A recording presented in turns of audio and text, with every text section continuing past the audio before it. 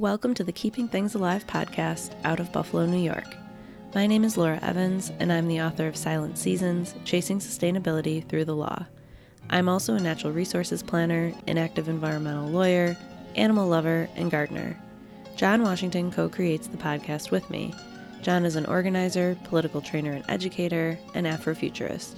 The Keeping Things Alive podcast is here to explore the opportunities and challenges as we all live together on this beautiful, harsh, and interconnected planet Earth. Hello and welcome to another episode of the Keeping Things Alive podcast. I'm here with John Washington. Hi, John. Hi, Laura. How are you today? I'm doing pretty good. How about you, Author Evans? I'm good. I'm excited and grateful that Silent Seasons is out in print now. And it was launch week last week, and now it's turning into launch month and just continuing on with sharing the book with a lot of people. So I feel good. Today, just this past week, so 4 days ago, I was on Conversations with Jim Anderson, his radio show. And can you tell us a little bit about that radio station? Sure. WUFO 1080 AM recently got an FM station, first Black-owned FM radio station, Power 96.5. And, Jim has a really powerful space and great time slot on Monday mornings. Really has a lot of amazing listeners. I've been on the show several times. And it's always really cool to hear the conversation and the loyalty of his listeners, who are also a lot of really powerful leaders across all cultures, but particularly powerful Black leaders who call into the show.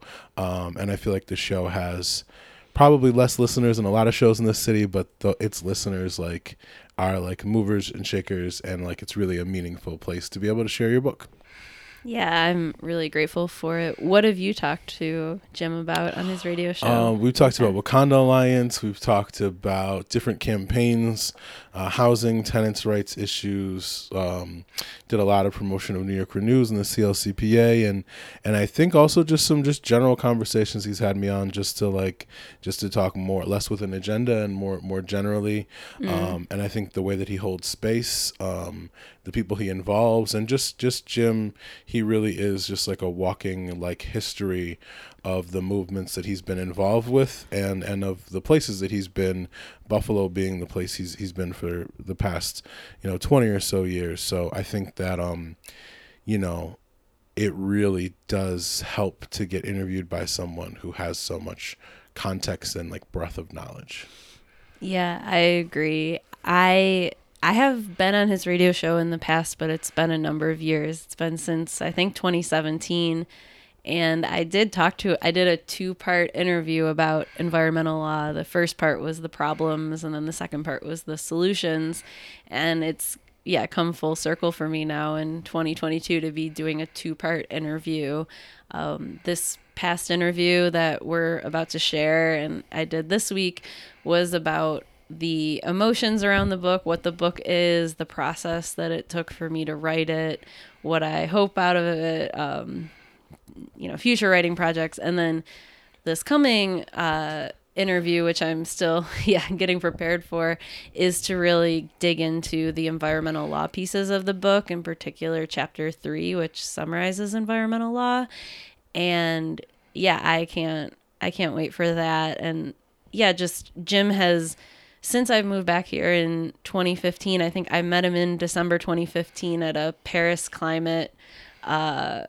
It was, some big conference, and we both got, I've talked about this on the podcast before, but we both were having people take ribbons and put them on a tree. And so that was our project, and that's how I met him. And he's been on the podcast a couple of times, and I've been on his radio show, but it's been a while. So it was fun to be there again.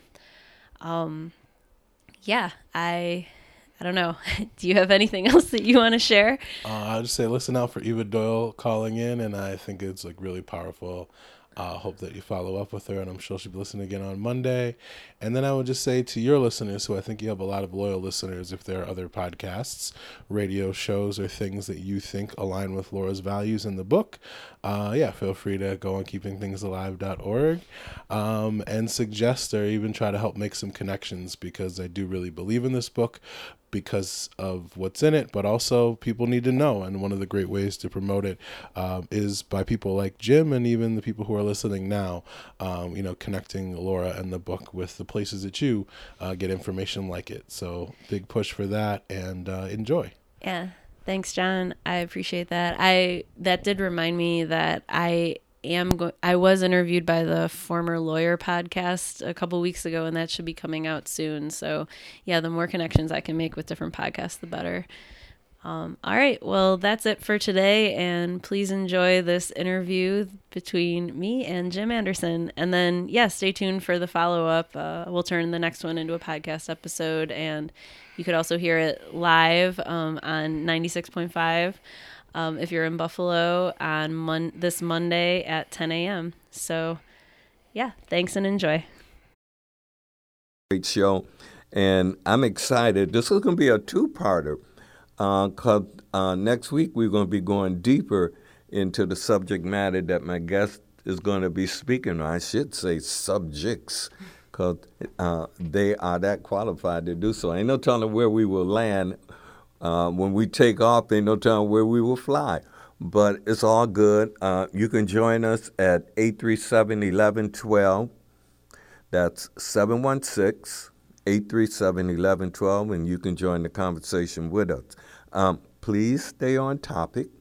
And the topic today is going to be dealing with not only all things, a whole lot of things environmental. And none other than my guest, which is Laura Evans, who is a newly published author. She's an activist, and she is an environmental attorney, and she is a friend. And I want to tell you, I'm excited because her new book, Silent Seasons, only thing I push on air, I like to think is something good, and I know this is good in the book Silent Seasons by Laura Evans. You got to get it. You just got to get it. You know, we're in a key moment of dealing around climate concerns. You need only look at the weather that has been happening around the country. And indeed, you know, this is a troubling situation for the world, and everybody's trying to address it. The beauty of the book, I'm giving you a little insider, what I know. The beauty of the book, not only is it readable, but it's the kind of book you sit down with and you really get cozy, because the different chapters, frame the subject of those chapters in a way that is like you will really enjoy it. And I'm not saying this, you know, to just ingratiate her, but I want to tell you, in her chapter where she talks about the variant environmental law gateways, you know, those offices, those entities who are supposed to address our concerns around climate. It's like going to law school, y'all. When you read that chapter, you're going to get a lot of insight, more than you've already known, about the way some of the systems that are in place that are supposed to address our concerns, how they operate, and you'll learn how to negotiate them. But with that said, let me shut up. And with no further ado, let me just welcome my guest, Laura Evans. Laura, welcome. Thanks, Jim. It's it's good to be here. It's been a couple of years. Yeah. I'm glad. Yeah, it really has. Yeah. You've not been underground writing this book all that time. Basically, yeah. Oh, basically, huh? You know, well, I think I'll start there. You know, writing a book is really a big accomplishment. Thank you. And writing a book as serious as this and doing it in a way that makes it so tasteful. I mean, I'm telling you, it is not only enjoyable, but it's very educational, and I'm already enriched by it. Thank you. And so don't mind me bragging about it. It's that good. Thanks. When you started out to think about writing a book, I mean, How long had this been in your mind? When did you kind of begin to conceive yourself doing so? This book's been in my head for years. I spent the past year writing it and putting it together, like, for real, but I would say a year before that, I had outlined some version of, like, explaining environmental law through my life. Mm-hmm. And then even, like, 10 years before, maybe not 10 years, like 8 years before that, I had written my sister a series of letters, like, explaining different parts of my life and how they were connected to sustainability and environmental law and what I'd learned. So I think this whole idea has been in my mind for a long time. But, yeah, just this past year is when I really buckled down and did it. You know, the book kind of gives your awakening to changes. No. And your relationship to knowing things about the environment, was that something instilled at home, or how did you just get into that? Yeah, for sure. I start the book in my childhood, chapter 1, and I talk about how I think, when I was little, my mom kept a journal, and my first prayer was to, like, bless the snakes and the flowers and the birds. So I've been, like, a nature person as long as I can remember. And then environmental law and environmental policy happened when I was about 19 years old. I took a college field trip to Washington, D.C., and I met up with, like, there was a panel of environmental lawyers on there. Some of them worked for an organization called Earth Justice. And I'd already been studying natural resources, but then I really wanted to go to law school and practice environmental law at that point. Anybody else in your family into things that are related to the environment? My mom gardens like crazy. She's always outside. She's always telling me to go outside. And then the other thing that I talked about with my father, he's an outdoors person too. He likes to go out in the woods. He hunts, fishes, and just generally outside all the time. But he's a swim coach, and so he taught me how to swim. And I was, always outside. He lifeguarded at Evangola State Park, so I visited Lake Erie all the time as a kid. And just being in and around water all the time really exposed me to a lot of nature, environment. I talk about this, I love dogs. I grew up with dogs. In 5th grade, my dog had puppies. So I think I've always been really connected to animals, outside, nature, and that's just stuck with me my whole life. You know, your book is a no-nonsense book. I mean, when it comes to telling it like it is from your experiences. And I mean, even around the various aspects of law school. Right. Which is, I want you to know, it is quite refreshing. You just keep it real. And kind of like that podcast you have. Right, yeah. And I talk about that in the book, too. I started the Keeping Things Alive podcast, which you've been on multiple times in 2017. So, yeah, that's still going, too. Yeah, and your book, it is in that flavor of keeping things alive. So when you talk about the legal aspects, you frame the law in a way that, I grew by volumes in understanding. It was so clear what you had written. And I'm like, I haven't seen it anywhere, but I suspect that's from the spirit of yourself in this book. I know you put a lot of love in this book. Yeah, I started off the book telling the story of when I discovered that Santa Claus wasn't real and how upset I was as a kid. And I sort of draw parallels to going to law school because I thought I could help the environment, and, just being very naive about that. And then as I've been went to law school, practiced law in various different positions, I realized it wasn't what I thought it was going to be. And all of my, faith in using it to address, these monumental problems that we have, I really don't believe in it anymore. And so, but in order to make those statements and explain all of that, I needed to also explain like how they're set up and what they are actually doing on the ground. Well, I certainly applaud you because it is in that legal arena on so many fronts that we need folks who know the system and who help people to know how the system operates and how to navigate it. And you really should be applauded on that because, look, you don't find many folks with your skills who are activists. Right. They may become authors, but I bear witness to your work. It has been both in the love for people and planet, and that's so we need that. Thank you. I'm gonna jump to one other thing. I'm floating around on this, but is there a second book in mind already yet?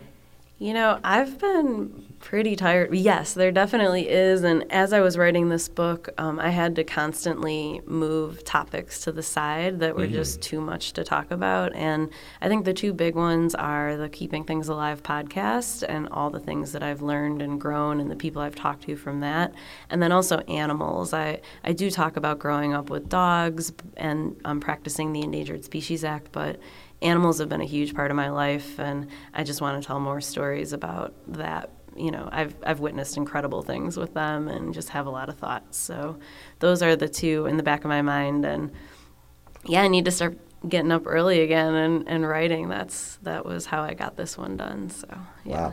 Wow. Speaking of getting up early and writing, when we've seen different views of people who are writers, and you see them like they go somewhere in the mountains or on the beach, or they'll write a little bit. Did you have a particular methodology on when you would write and a particular time of day? Yeah, I really can't write at night. I think once I'm and I am working full time the whole time while I'm writing this book, so I had to get up early to do it, and that's the best time of the day for me. As soon as I wake up, I have a million thoughts racing through my head, and I'm the most real and honest, and so I was able to use this period of time, like right after I had been sleeping, for about an hour or two every day to just really write things out. There were times, though, where big deadlines came up. I remember March 4th was when my first draft was due, and so I was in the Bronx at the time, and I was at a hotel room with my partner, and so he had other work to do, and I just stayed in the hotel room and cranked it out as much as I could. And then the other big deadline I had was early July. All the revisions were due, and this was the strangest thing I did, but I got on the Amtrak, the train in Buffalo, and I bought a ticket to Amsterdam, New York. So I was on the train for about 3.5 hours, got off, sat there for an hour, and then caught the train back home. And that, not being able to get up to do anything at my house, just having to sit there and focus, and that forward momentum helped me finish. That's a unique approach, and wow. So did you also do scraps of paper?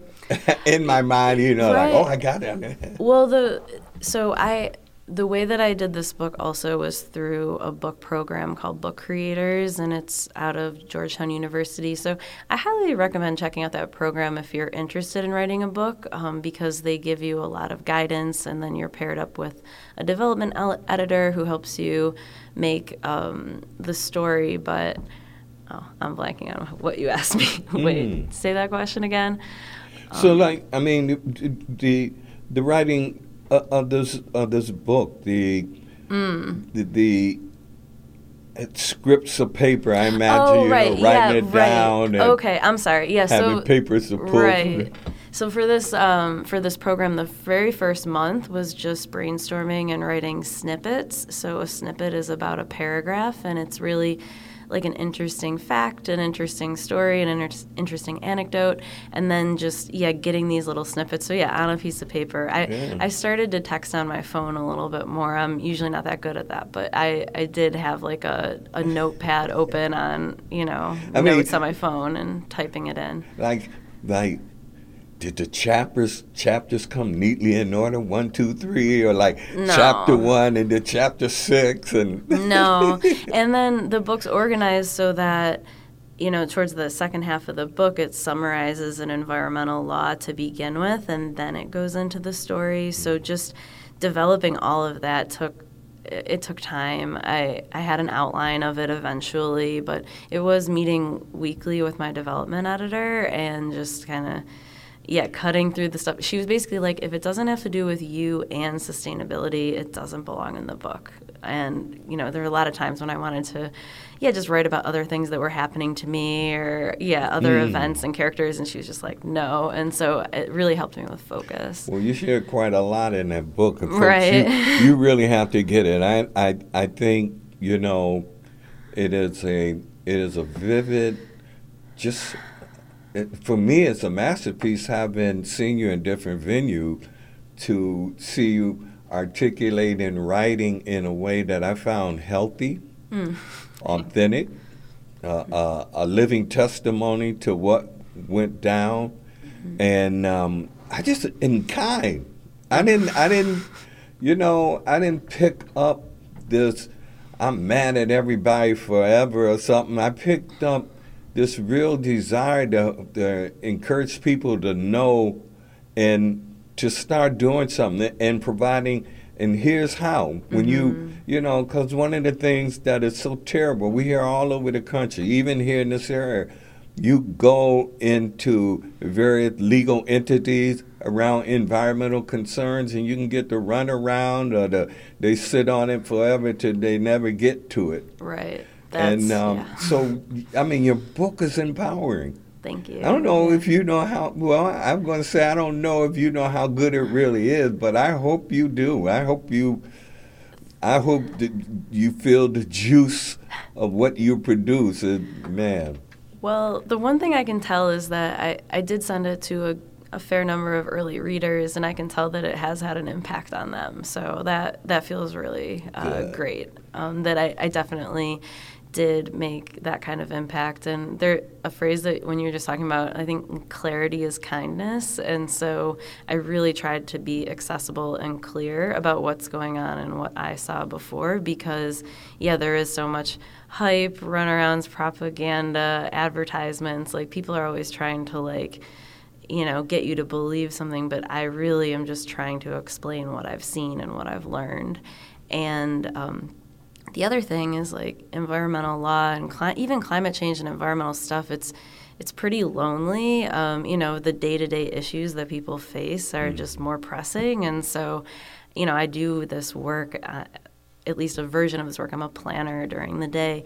But it does get very lonely because not that many people know this information. So in a way, this is also almost a way that I can talk to more people about what I know. Because I do want to have these conversations and I do want to share information. But if nobody knows what I'm talking about, and I even say this in the book, I went to law school with 400 people, but only 5 of them were interested in environmental law. So this is even a small niche, for all lawyers. And I've been finding a lot of lawyers that don't know about environmental law, and here especially, and in other parts of the country. So it is really good to have this common way to talk.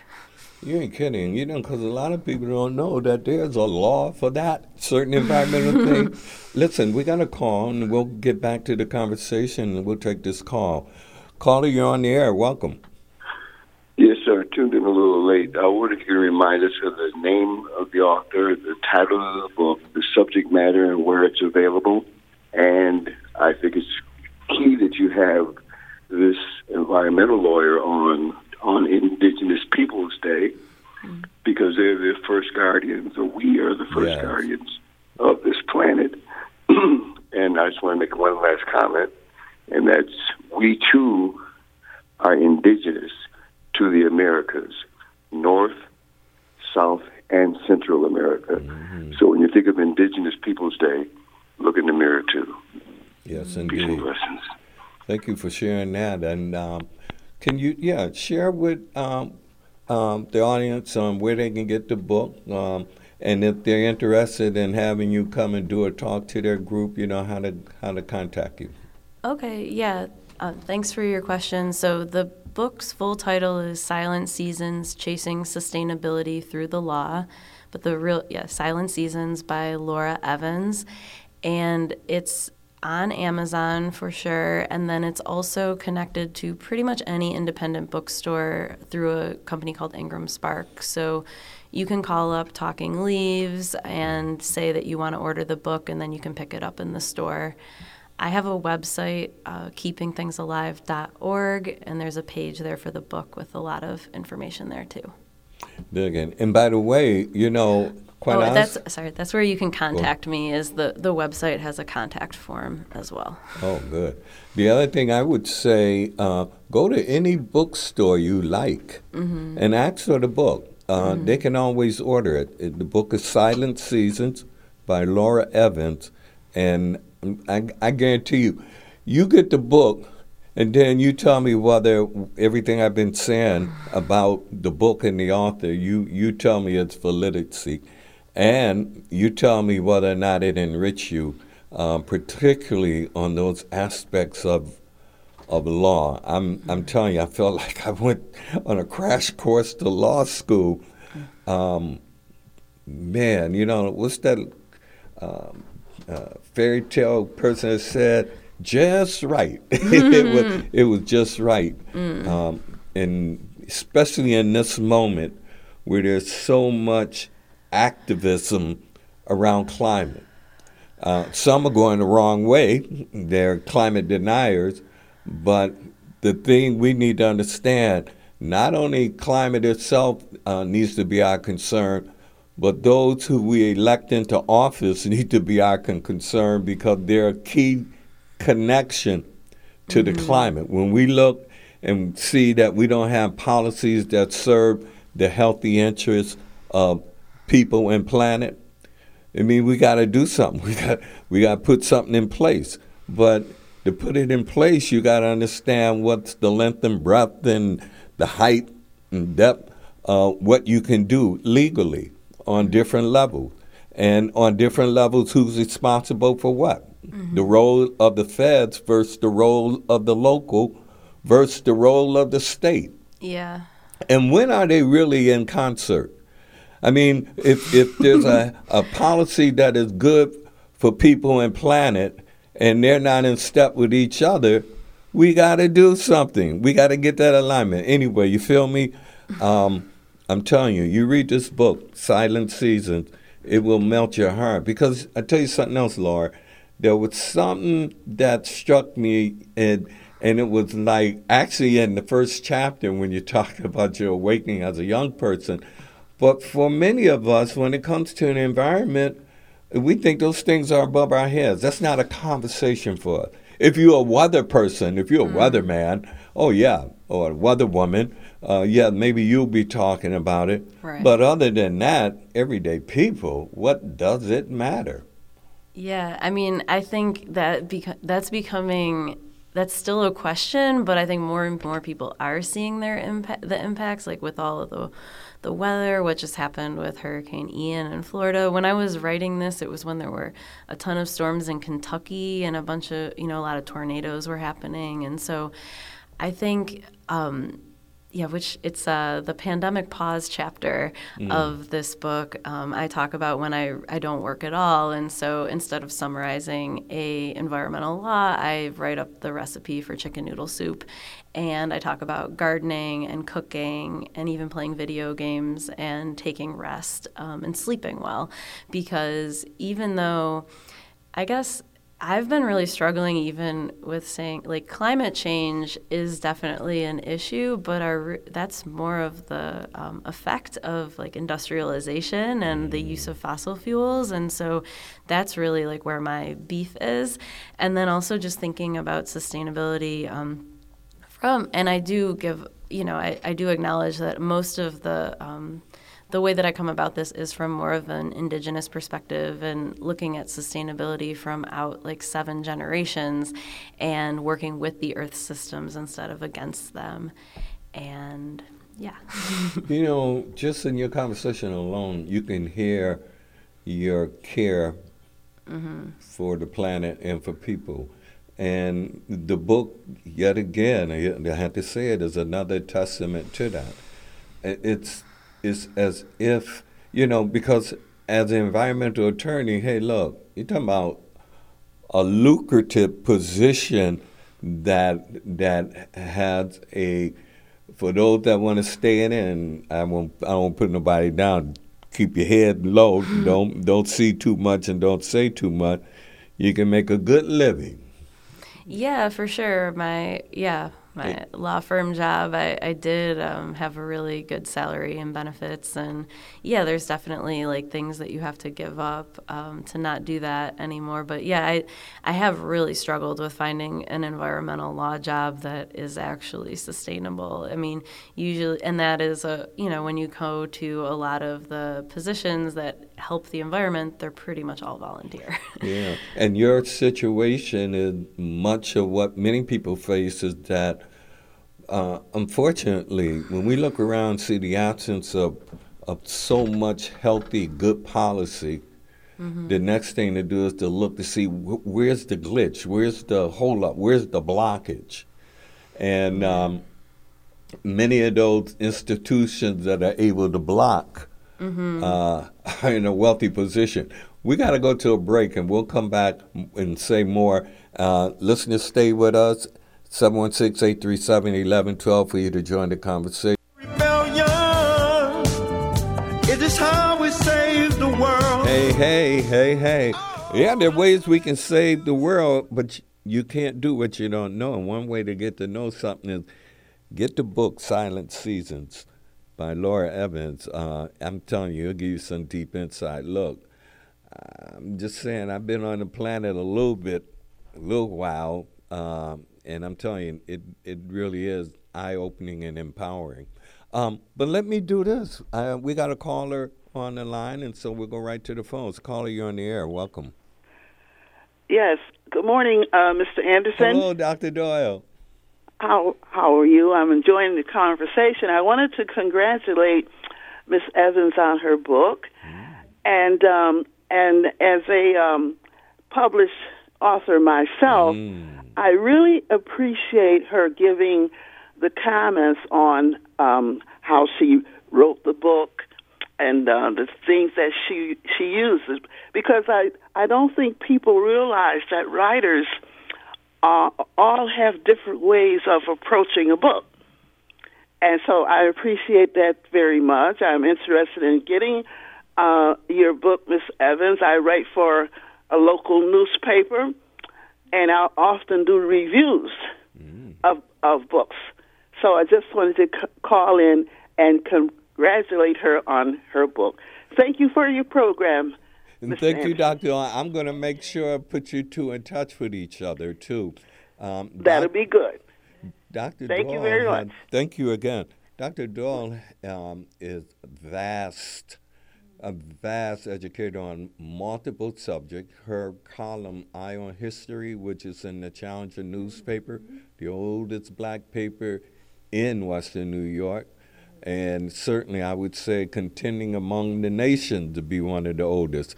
But her writings, I mean, they're so intersectional, so diverse, and I don't think I could ever have someone on this program that Dr. Doyle hasn't somehow approached their topic in some way. So I'm always pleased when she calls in, and there's something particular I wanted to say about that I always smile at.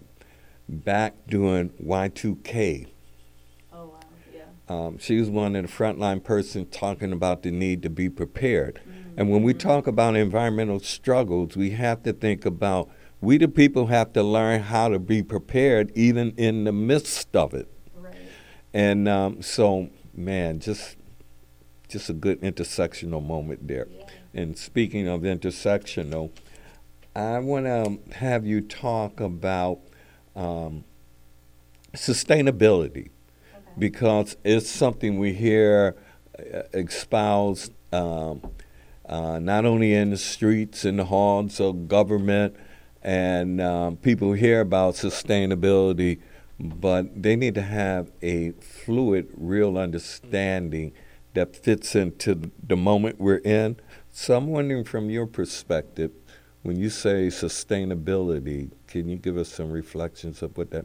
Yeah, I just opened my book to page 17 because that's where I define it. And that's something that I actually wrote later, like in the draft of the book. I had written all this stuff, and then I realized I never even said what I thought sustainability was. So I'm just going to read it from here. It's the practice of working with the Earth's systems, physics, people, plants, animals, information, technology, and all other resources to support life on this Earth for current and future generations of people, plants, animals, and the Earth itself. So you're right, there are like so many different definitions of sustainability, and there's even, it's kind of a corporate term at this point. You know, there's a chief sustainability officer at a lot of corporations. Then on the government side, there's offices of sustainability. So generally, I think it means cleaning up the environment and trying to, keep things going from an environmental side. But I really do think it's about working with the earth and then all of the resources that we have, like in our own minds and then in our own technology to, preserve this place for the future. Your view expresses of an inclusiveness that is so necessary and really connects to something our first caller mentioned about Indigenous People Day. Right. Because people forget that we're actually on unceded land, seized land, already occupied land by the indigenous people who were here before many of us arrived. Right. And we sometimes go about it as if they didn't exist and don't exist, and we need to acknowledge that, that land on which we stand. And then we also need to acknowledge that long history of indigenous people who are caring and taking care of the land. There's not the semblance, the actuality of indigenous people all across the world have this care factor about the planet and the people in such a way we in modern time could learn a whole lot. I think it has to do a lot with, we just see ourselves as separate from nature, and indigenous practices are, the people are a part of nature. And so, they're taking care of it, and it's also taking care of them. And a lot of, there's been a lot of different tribes and groups that have, evolved over thousands of years, but ultimately they were able to be stewards of this place. And now in just a couple hundred years, we're looking at the edge of things, and, so many people are sick. That's a big part. That's something that really impacted me from when I started doing environmental law and thinking it was all about water and air and those things, to really being about people and public health. And different rates of illness that are around factories, and then the intersectionality of it you're talking about. Generally, poorer people and people of color are located near more pollution, and so we look at all of the issues that are facing our society today, and there's always this low level, what I call slow violence. I mean, I took that from a book, but it really does cover what happens to people in environmental pollution issues. A question came in wanting to know if your book is available in the library. And not yet. I need to work with the library to get it there, but it is on my list of people to talk to. But the library subscribes to an ebook network that I know Silent Seasons is a part of. And so now I have to, if anyone wants to ask the library to carry my book, they can. Folks, we can be proactive about this. Wherever books are sold, when you go in there, you ask for Silent Seasons by Laura Evans. That's one way to hip them. Sometimes they're not always up to speed on what's out and what's happening. Right. And being that this is a Buffalo author, hey, your chances of getting your copy autographed, I'm just saying, because she is around town. Yeah. And it's available, like check out her website. There's a question I want to ask you. Okay. It's a family question. Okay. How has your family reacted to your now being a published author? Are there other authors in the family? My aunt has published a book, a children's book about dance. But yeah, I'm the first, I guess, nonfiction author in my family. Yeah. They have reacted really well. I'm really happy about it because I know that they've always thought that I've been a little, like, they're just not sure what I've been up to with my life. And they're both retired teachers. And so not a law background, and it has been really hard to explain. I've definitely gifted them some books that I was hoping would explain why I'm so concerned about environmental degradation and climate change and other issues. But yeah, my dad is the only one who I actually interviewed for the book, talking about his background as a swim coach and discovering this form of swimming called total immersion swimming, which is all about, it really is like sustainable swimming, trying to be as efficient in the water as possible so that you can enjoy it and then actually swim faster when you're working with the water. And so that was a big part of my life. So I think, he's a little nervous about being in the book, but also proud of me. And then my mom is the real nature lover of the family and gardener and all of that. And I know that the book has had a really big impact on her. She spoke at the launch party, the virtual one last week. And yeah, I think I can just tell that the way that, people have been talking to me, they understand what I've been doing all these years. Right. Finally. Yeah. It's worth the investment. Now they say, oh man, I was wondering. Right. Well, my sister's a teacher and my brother's in the Coast Guard, and those are occupations that they can understand. But for me, and I have gone from job to job and trying to find the right fit, and which I talk about a lot in the book. So yeah, I think there's a lot of full circle aha moments for my family. Yeah, I'm telling you, folks, I may get her to give you a sneak preview of one that I really not. Maybe no.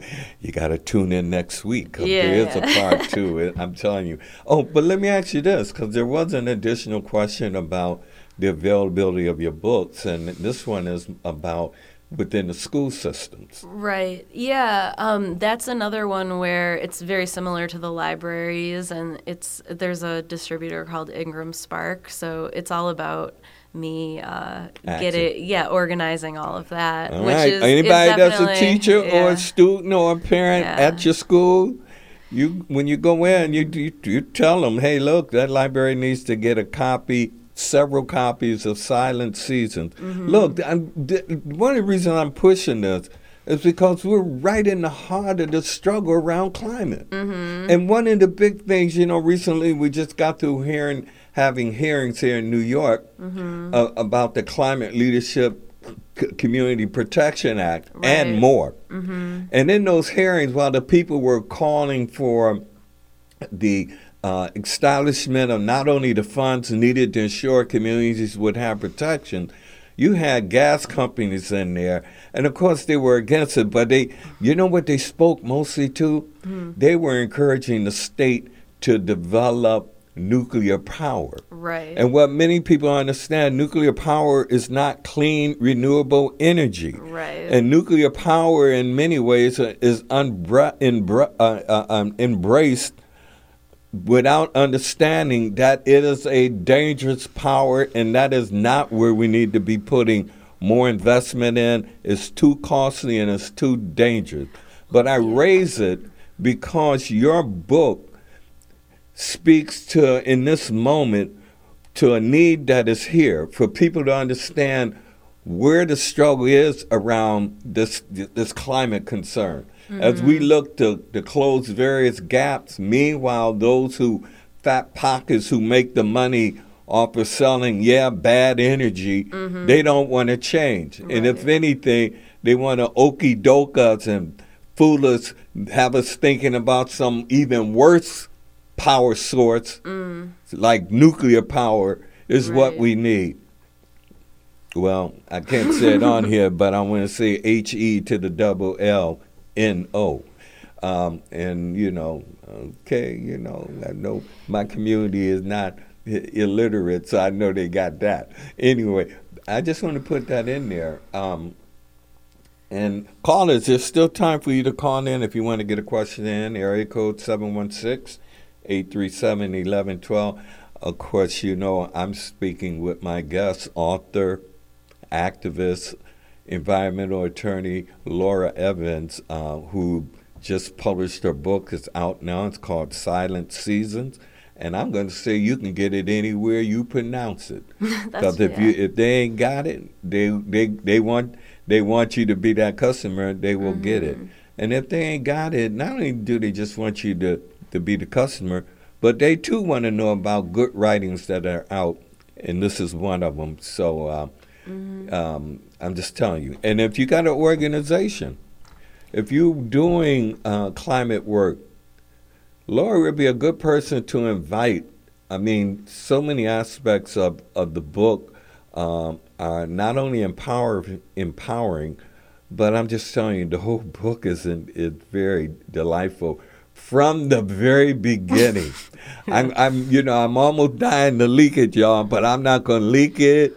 Well, yeah, well, go ahead. I do want people to pick up the book for sure. And actually, I'm 30 author copies are getting delivered at my house today, so you can contact me through the website, and I'm also going to be taking them to other local places and I think I'll be having an event at Burning Books. I'll have a specific date and time nailed down next week, as well as an event with Citizen Action in November. So yeah, things are definitely happening. And then, trying to get more physical copies in Buffalo just so people can grab them.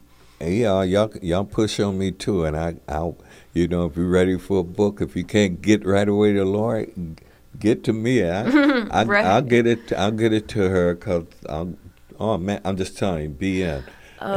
And the other thing is I do make a website. It's called the Keeping Things Alive podcast is on my website, but I just recorded myself reading the introduction in the latest episode. So if you do want to hear the introduction, it's streaming on SoundCloud. It's available on Spotify podcasts, Apple Podcasts. You can go to my website and find links to it there, but you actually can listen to the full introduction on episode 88. So, wow. Yeah. Laura, this is just, I'm really enjoying this. Is there anything that you like to bring up that I'm sure I didn't cover here, but I won't let you get away next week with it without getting it? But is there anything you might want to mention here this morning? Well, I guess I just want to say that although I am very concerned about the impacts of climate change, I'm also just as concerned about water pollution, air pollution, and hazardous chemicals. In addition, so I did write this book definitely concerned about climate change, but it's really about environmental degradation, it's about pollution, and I think some of the most unsustainable things that are happening right now are every time we cut down trees, every time we build up to the edge of water, every time we try to fill in a wetland or put a bunch of rocks on the water's edge. That's called riprap, and trying to keep it in place and channelize water. So I guess I've been moving a lot of my attention towards those types of things that we're doing with our land while we're developing stuff, as opposed to these really big picture existential, the whole climate of the whole world. I've definitely read about how if you just focused on cleaning up the water, the climate would follow, and I really am trying to keep that going with this book. Well, I'm sitting here bubbling and thinking, along with those things additionally you desire to do, I keep going back to what I describe as a whole section on going to law school. I think that chapter alone is worthy of its own podcast, Zoom. I mean, it is so deeply rich in talking about the entities that play a role in bringing any concerns anybody would have forward. Right. And I mean, it's wow. also very helpful to understand a lot of what the Supreme Court is doing with environmental laws right now. There was West Virginia versus EPA was a case that came out, the last term, and now they're starting up a new term that's going to deal with the Clean Water Act. And so I've really found that anytime I listen to the media try to explain environmental Supreme Court cases, they always get it a little off, or, just something, they don't fully understand it. And I think that this particular chapter, even though it's one chapter, it doesn't give you everything, but I spent a ton of time on that chapter to get everybody on the same page with what environmental law actually is and a lot of the issues with it. Well, I'm not speechless. I'm just delightfully blown away because your spirit eludes for me what is needed in this moment, the kind of social justice warriors who are on the front line, who are really trying to build a world that works for all of us, who bring forward those things that are empowering and engaging up for all of us, and do it in such a gentle way. It don't cost anything. The knowledge you share is a gift. I mean, you've been fortunate enough to have the wherewithal to have gone to college and gone on to law school and risen to the level that you are. And I mean, it's just marvelous. We got another caller on the line, so we'll go to the phones. Caller, you're on the air. Welcome. Yeah, two things. Great show. One, if she can mention again the name of the group that helps writers. And when I think of environmental justice or environmental decay, I think of Love Canal, and I think of heavy industry like Bethlehem Steel. And that's what we have been built around in this city. But if she can mention the name of the group that helps writers again. Thank you. Thank you. Yeah, for sure. That program is called Book Creators. So if you just search for Book Creators, I believe it's affiliated with Georgetown University, but yeah, it'll pop up right when you search for that. Book Creators. Book Creators. Georgetown University. All right. I did want to mention one more thing, if we have time, about the title. It's called Silent Seasons, which is a nod to Silent Spring by Rachel Carson. And actually, that just had the 60th anniversary of its publication this past month. So, yeah, she published Silent Spring in 1962. And that was a book that really took housewives by storm in a lot of ways. It really spoke to a lot of the environmental issues that were happening.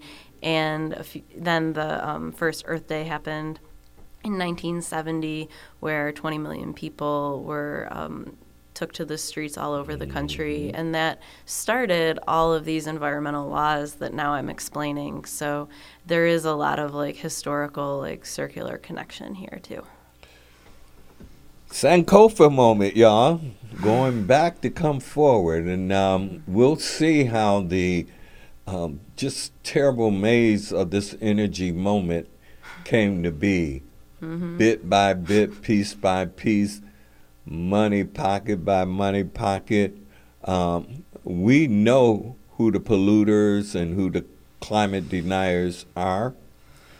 We know what we need for our planet and people. And it's just great to have folks like yourself and others who are part of that front line, not only holding the ground, but pressing forward to a better world for us all. Laura Evans, Thanks. Author, activist, and an environmental attorney, author of Silent Seasons, available right now. New York Times will be smart to list it. And a number one seller, number one for me. And as soon as they get hip, I'm sure they'll catch up with me. With that said, Laura, thank you for being my guest. And I'm sure the community enjoyed it. And next week, Yeah, we'll be back we go next deeper. week. We're going Yeah. into the pages, y'all. And, Right. with some of the things you heard me talk kind of around, we're going deeper in. And yes, you can call in and you'll still be able to get the book. Like I said, hit me up, and I'll definitely hit Laura up, and we'll make it happen. Laura, you got these last few couple of minutes. Oh, a few minutes. Okay.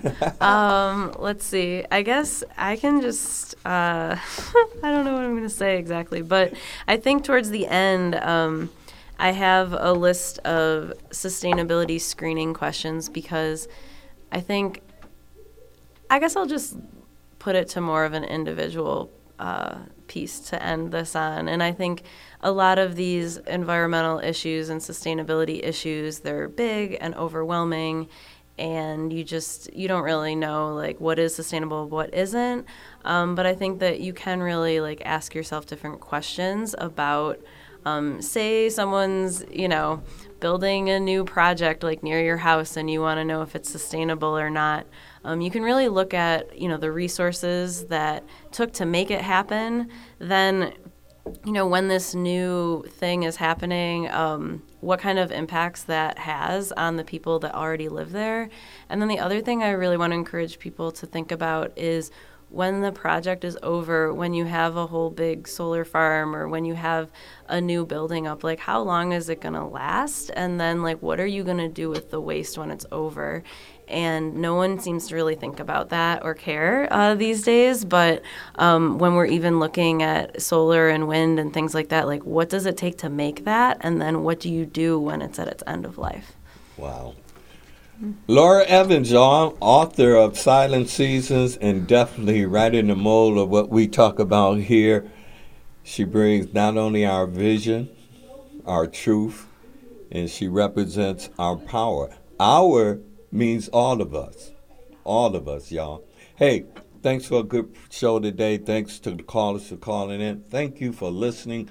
Be back next week. I'm talking about it's going to get sweeter and deeper.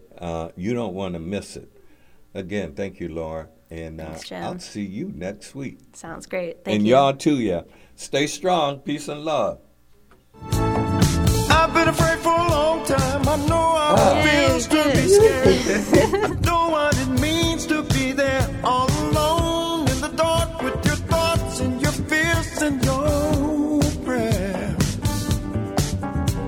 But now for sure it's the wrong time to be on your own. I'll be the warm to your cold. I'll be the new to your old. Even in a war zone, I'll be your home. Even if the sky begins to fall, and even if they try to build that wall, and even if the bombs go off and the world is set on fire, oh, I got your back. I will be near. My love will last. I'll be right here. I got you. I got you. I got your back. I will be near. My love will last. I'll be right here. Thank you so much for listening to the Keeping Things Alive podcast. For more information, please visit www.keepingthingsalive.org.